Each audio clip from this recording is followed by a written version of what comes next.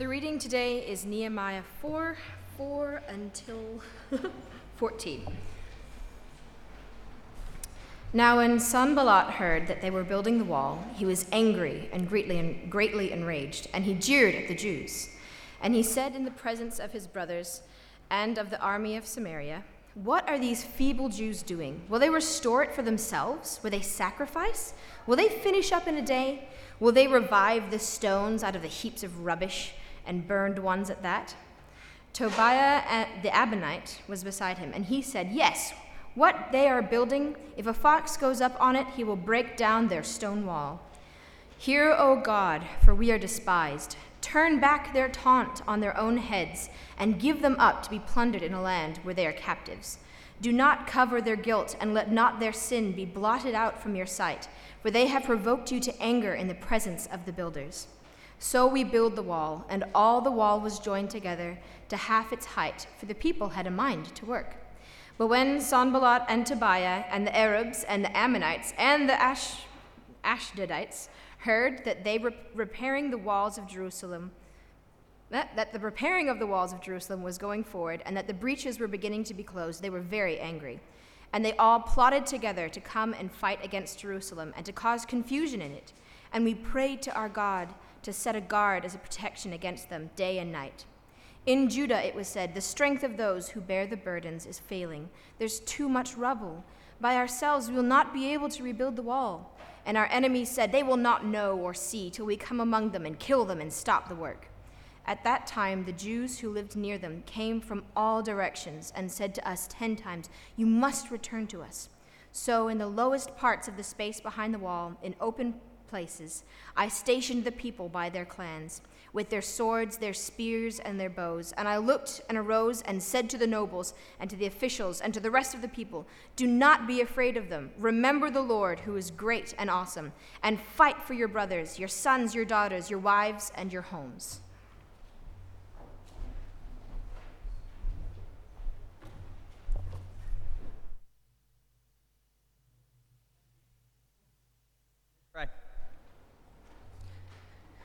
Father God, we thank you so much for your word and that you reign victorious, that you are awesome and mighty. Lord, we pray that we learn from your scriptures today, that we leave here encouraged and full of joy. In Jesus' name, amen. All right, so as you may have noticed, we spoke, that reading was from Nehemiah 4. So before we jump in, we need to have a little bit of context as to what is going on. Nehemiah is the main character here, and he was a butler to a pagan king in Babylon, who God raises up to travel back to Israel to do his work, to restore what had been broken for God's people, to build a wall. In chapter 1, we see Nehemiah's passion, how he hears about his former city, Jerusalem, how it had been absolutely ruined, and it was the laughingstock of the nations. It crushes his heart. And we see in that brokenness that God stirs him up. He gives him a holy discontent. Holy discontent, what does that mean?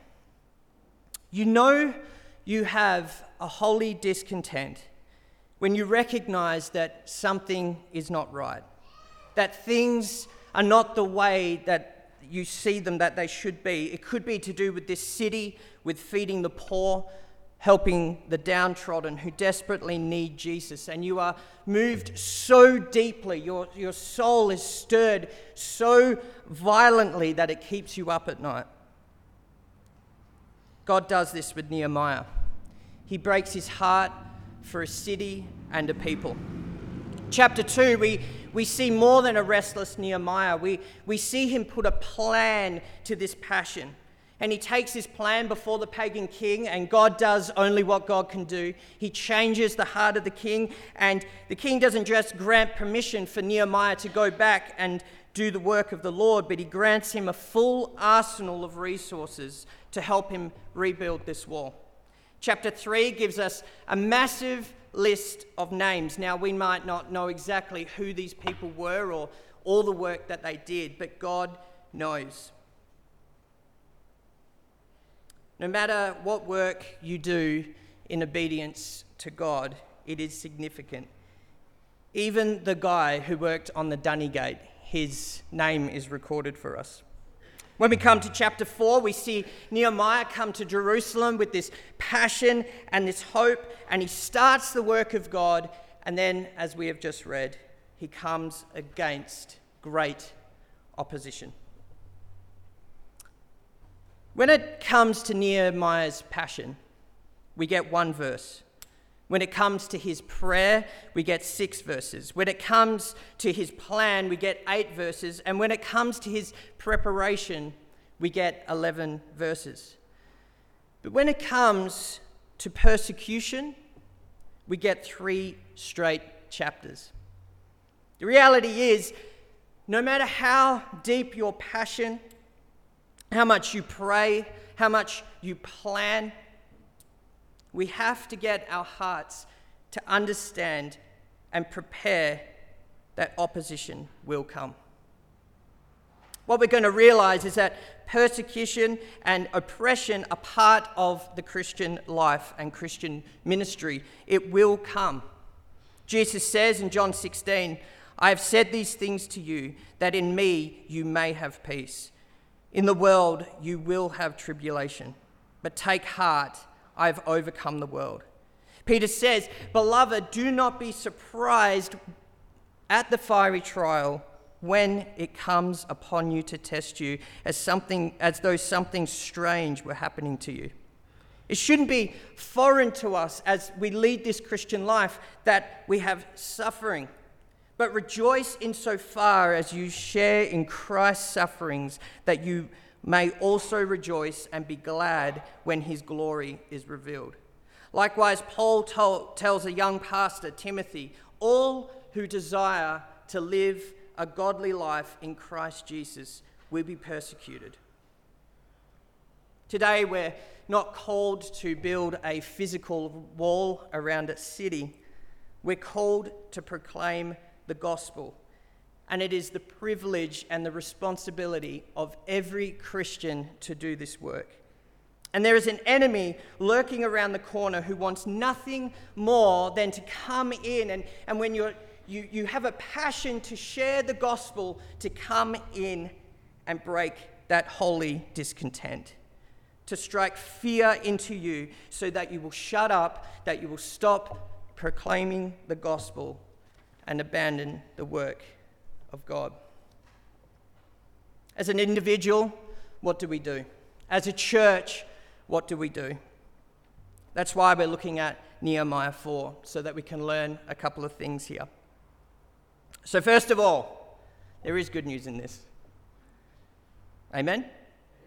Amen. The first thing you will almost always come against when your holy discontent drives you to go public is that people will be angry. Verse 1, "Now when Sanballat heard that we were building the wall, he was angry and greatly enraged. He jeered at the Jews." Angry here means to literally burn with anger. His emotions were actually doing something physical to him. Here Sanballat was the governor of Samaria, and he kind of set up these trade routes, and he was making his own little economic empire. And we even see in verse 7 that he drops a lot of the differences that he has with the people in that region so they can all band together in their mutual hatred for God's people who are making progress. There's nothing new under the sun. We see this so clearly throughout church history and in the world today. People burning with anger, uniting over their common hatred for Jesus, his church, and the gospel. Those opposed to the work of God will often stir anger in others. My Facebook feed is absolutely full of this. Ministries that are genuinely in love with Jesus, who are proclaiming the gospel, who are seeing the fruit of that message, things are often said about them. People promoting things like their organisation is homophobic, that it has archaic practices, that they follow a sky fairy, that they're a cult. So the first thing we have to learn here is that when we go and proclaim the gospel publicly, not everybody is going to be happy with us. Second of all, people will mock. Verse 2. And he said in the presence of his brothers and the army of Samaria, what are these feeble Jews doing? Will they restore it for themselves? Will they sacrifice? Will they finish up in a day? Will they revive the stones out of heaps of rubbish and burnt ones at that? Notice here that their enemy isn't actually saying anything that is untrue. They were a misplaced, weak people group. Their city was in ruins and it looked like a rubbish dump. What their enemy was doing was taking elements of the truth and twisting it. Here they were taking the nation's past failings and the things that they had done, and they were taunting them with it. Maybe you have experienced this in your personal life, being consistently reminded of who you were before you came to Christ, or even your past failings, people throwing it in your face so that you'll shut up about all this God stuff. 3, people will tell you it's all for nothing. We see this kind of like little character next to Sanballat, and he's kind of trying to join in the action. His name's Tobiah the Amorite, and he was beside him, and he said, yes, what they are building, if a fox goes up, he will break down their stone wall. Nehemiah's enemies were not just going after their past. We also see them ridiculing about the work that they were presently engaged in, and that it would be all for nothing. Mocking and jeering the people of God as people are going out to do the work of God has always happened. It's happened all throughout church history. It's happened on a personal level, and it's happened on a corporate level. Jesus himself says, if I am your Lord and they have done this to me, they've treated me like this, how in the world do you think they're going to treat you? Do you think they're going to treat us any differently? No. What he's trying to do for his disciples is he's trying to really frame their expectations about what it is to follow him in this fallen world. Until I return, things are not going to be made straight. The crooked places are going to stay crooked in a lot of regards. Yes, there is hope. It is being redeemed. Yes, ultimately Jesus will come back, but we live in a fallen world, and the people of God will be oppressed and persecuted. However, we can walk this Christian life and not expect this opposition. Maybe mentally we know it's there, maybe theologically we understand that it can happen, but day in, day out we don't expect it. And because we don't expect it, when it comes, our world is shaken. If opposition comes, whether it's in the form of a person, a statement, or a circumstance, our world begins to crumble. Our faith begins to struggle. And what it really reveals is we don't actually expect any opposition when we're doing the work of God. Then slowly but surely, if we're not careful, we actually begin to question the character of God, because this Christian life isn't working out the way we thought it would. We start to question God, whether he's good, whether he's faithful, whether he loves us. And this is so devastating because we're living in a climate, we're living in a time where the world is becoming more and more hostile against the church. So we have to expect opposition. How do God's people respond to the anger and the mockery and opposition? Well, first, let's look at what Nehemiah doesn't do. He doesn't throw ridicule in their faces. He doesn't meet mocking and mock them back. He is silent before them. Everything in him probably wanted to say, hey guys, get those stones and throw it at the enemy. I'm sick of this rubbish. But that's not what the people of God do. We don't entertain mocking of others by mocking them back. Jesus perfectly lived this out for us. He was mocked and slandered while he was on the cross. While he was suffering, he uttered no threats, but he entrusted himself fully to the one who judges righteously. And we see Nehemiah do the same thing. He drops to his knees and he runs to God and he prays this prayer. And as we look at this prayer, you're going to wonder what the heck is going on here. Nehemiah prays, "Hear our God, for we are despised. Turn back their taunt on their own heads and give them up to be plundered in a land where they are captives. Do not cover their guilt. Do not let their sin be blotted out from your sight, for they have provoked you to anger in the presence of the builders." And that prayer seems so insanely harsh. But this is the essence of his prayer. God, this attack isn't on us. This attack is on you. We don't want you to overlook the injustice. We want you to step in because you, Lord, are the God of justice. So you step in and take care of us. You defend your honor and your name and these people's threats towards us. What do we do when persecution, when ridicule, when opposition come? We don't mock back. We don't become a keyboard warrior. But we also don't do nothing. In silence, we drop to our knees and you trust yourself and the situation completely to the Lord. Why? Because every Christian knows this. Jesus met the ultimate opposition on our behalf. He was crucified and despised so that his people would have a name that would never die.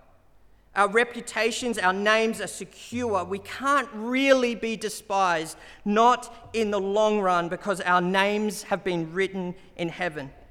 Jesus was made of no reputation. He emptied himself of all his glory. He got all kinds of persecution. So now that when it happens to us, when we are despised, we can say, "Lord, I look to you for my vindication," which is really what Nehemiah is doing. However, we can take it a step further. We have the Spirit of God on this side of the cross. We can ask the Lord to help us forgive and pray and love those who persecute us. Tim Keller adds to this conversation. There's a sense in which Jesus is saying something like this: if you take a hit of your reputation, if you are persecuted, know what I have done for you. You can take it. I got the ultimate shame. I was rejected even by my Father.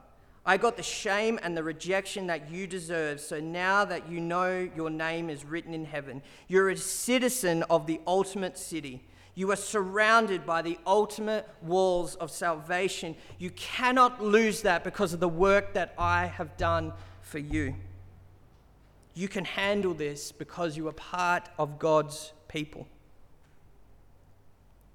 Prayer also quickly reminds us that we can't fight our battles, but that our God is victorious already.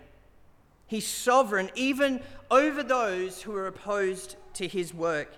And you need to know, some of you need to know this morning, that there is nothing in this world that is so powerful that it's become autonomous to God.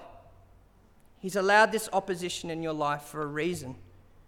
James says, "Count it all joy, my brothers and sisters, when you meet trials of various kinds. For you know that the testing of your faith produces steadfastness. And let steadfastness have its full effect, that you may be perfect and complete, lacking in nothing." For Christians, God uses the opposition of this world for his own glory to form Christ in us. So when we know who we are in light of the gospel and what Jesus has done, we will work with confidence, not in our ability, but in knowing who he is and what he has done, no matter what is thrown at us. We see Nehemiah go on. He says, "So we built the wall." The people simply chose, hey, I'm not going to believe what these guys are saying. I'm going to put my trust in the Lord, and I'm going to continue with the work. And all the wall was joined together to half its height, for a people had a mind to work.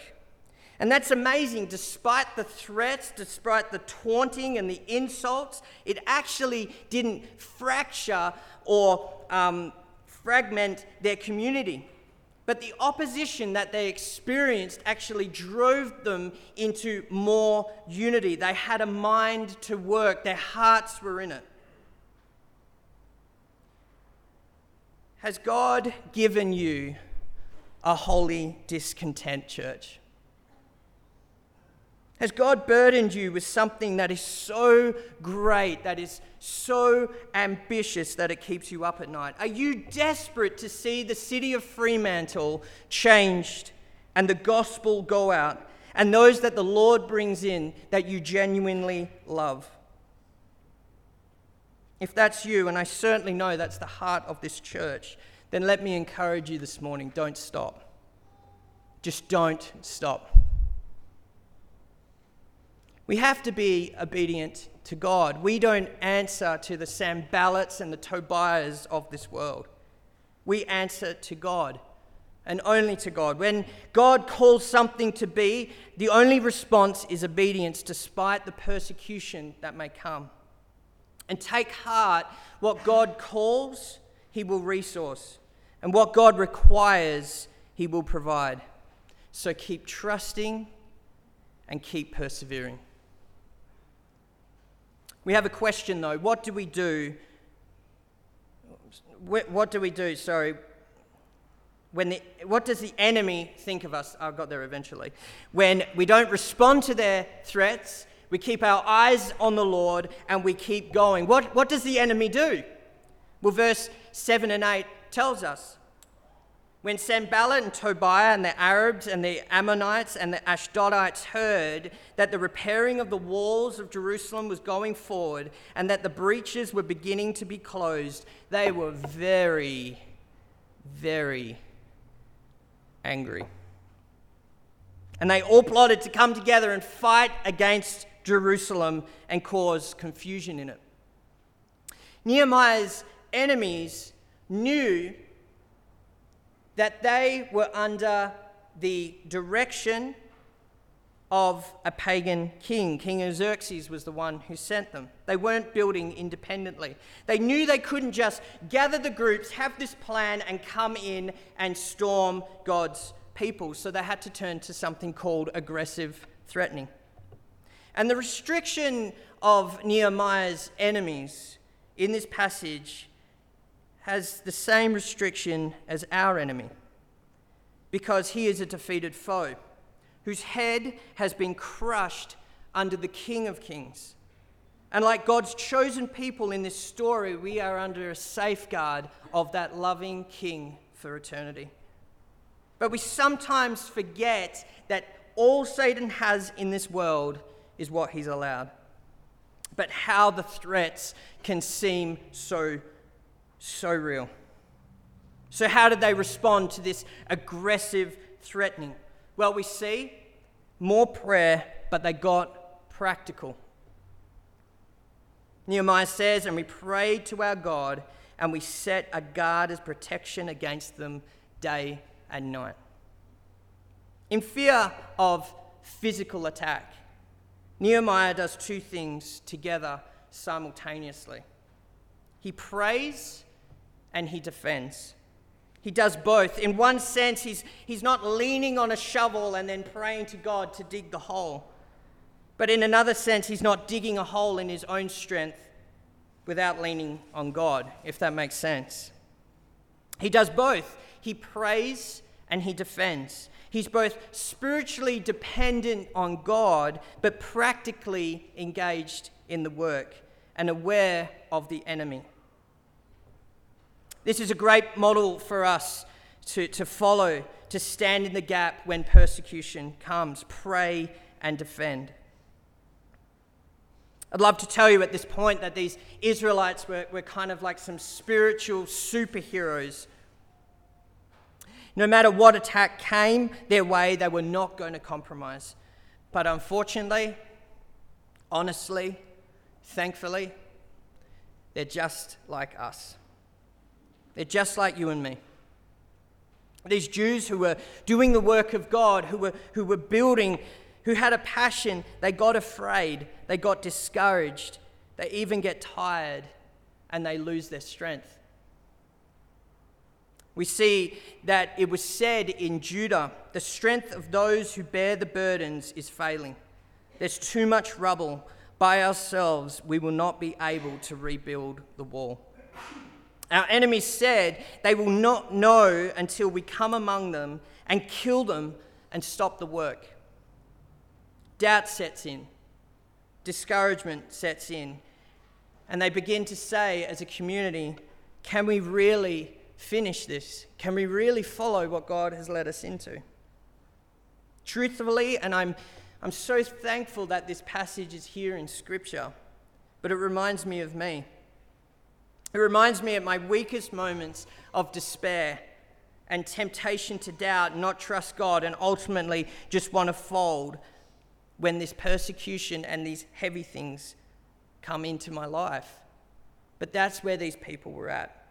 They were discouraged by two things. They were discouraged by the work that they saw that they had to do, and they were discouraged by the consistent threatening and the opposition that they were having in their land, and it got them scared. And it seems that some were listening only to the enemy and telling those who were doing the work to stop. Verse 12, and at that time the Jews who lived near them came from all directions and told us 10 times, you must return to us. Stop. These Jews were living in the land, but they were not involved in the building project. They were living near the enemy, and they were listening to what they had to say.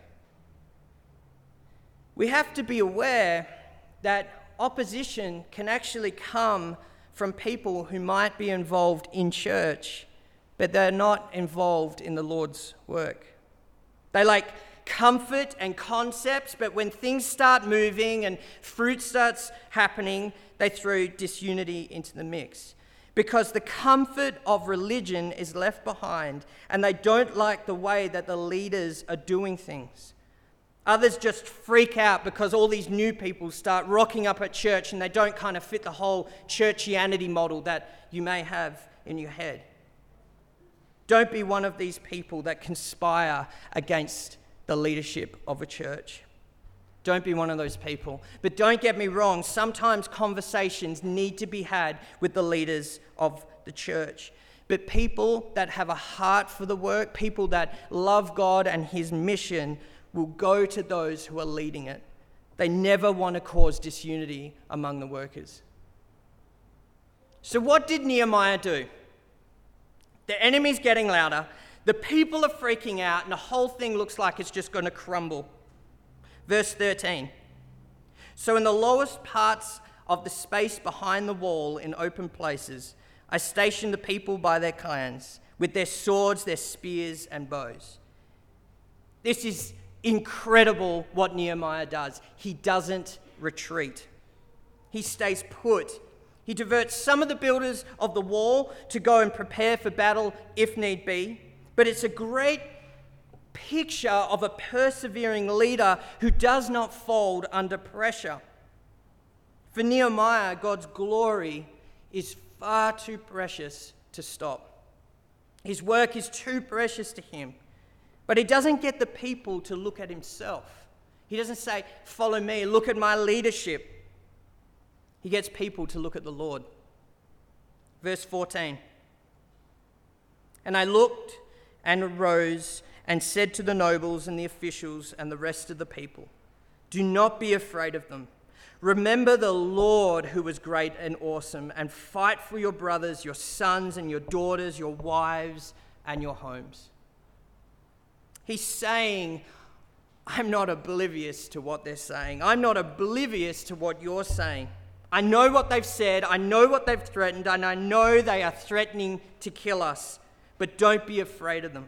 Why? Remember the Lord who is great and mighty. Nehemiah points them to the only hope of salvation that any of us have when opposition comes.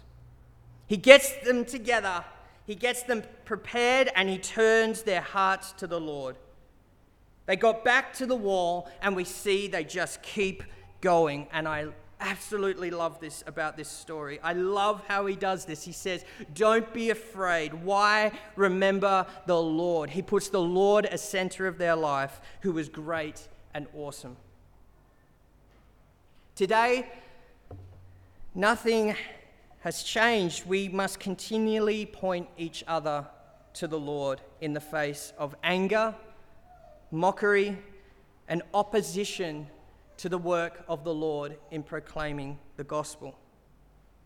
But brothers and sisters, let's pray for those who persecute us, that they hear the gospel and that they turn to the Lord and be saved.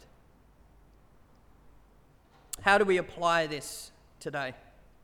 If I have time. I have time.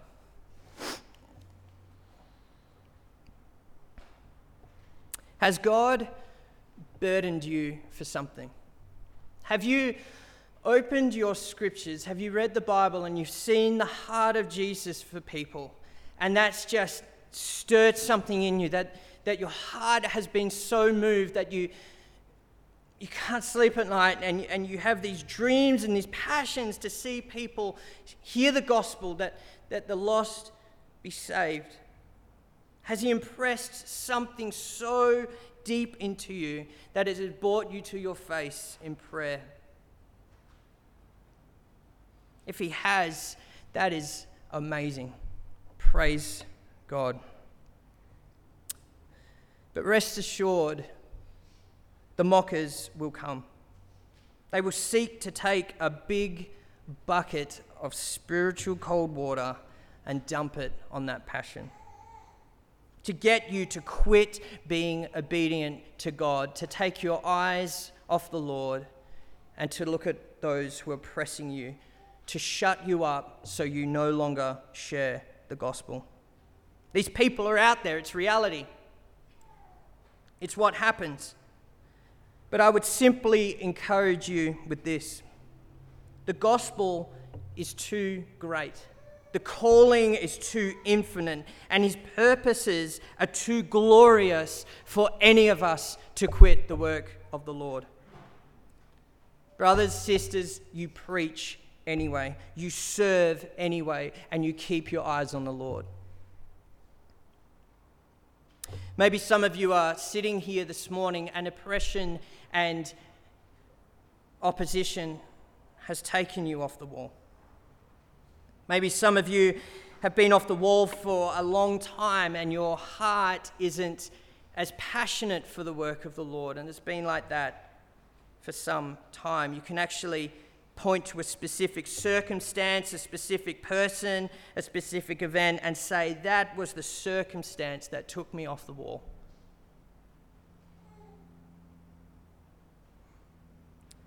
If that is you this morning and you know that's you, let me encourage you. The Lord is faithful and he absolutely loves you. He sent his son for you. Come back and join us. It's amazing what the people of God can do when we are united, when we're doing the work of the Lord and we have our eyes on the Lord. Let's pray.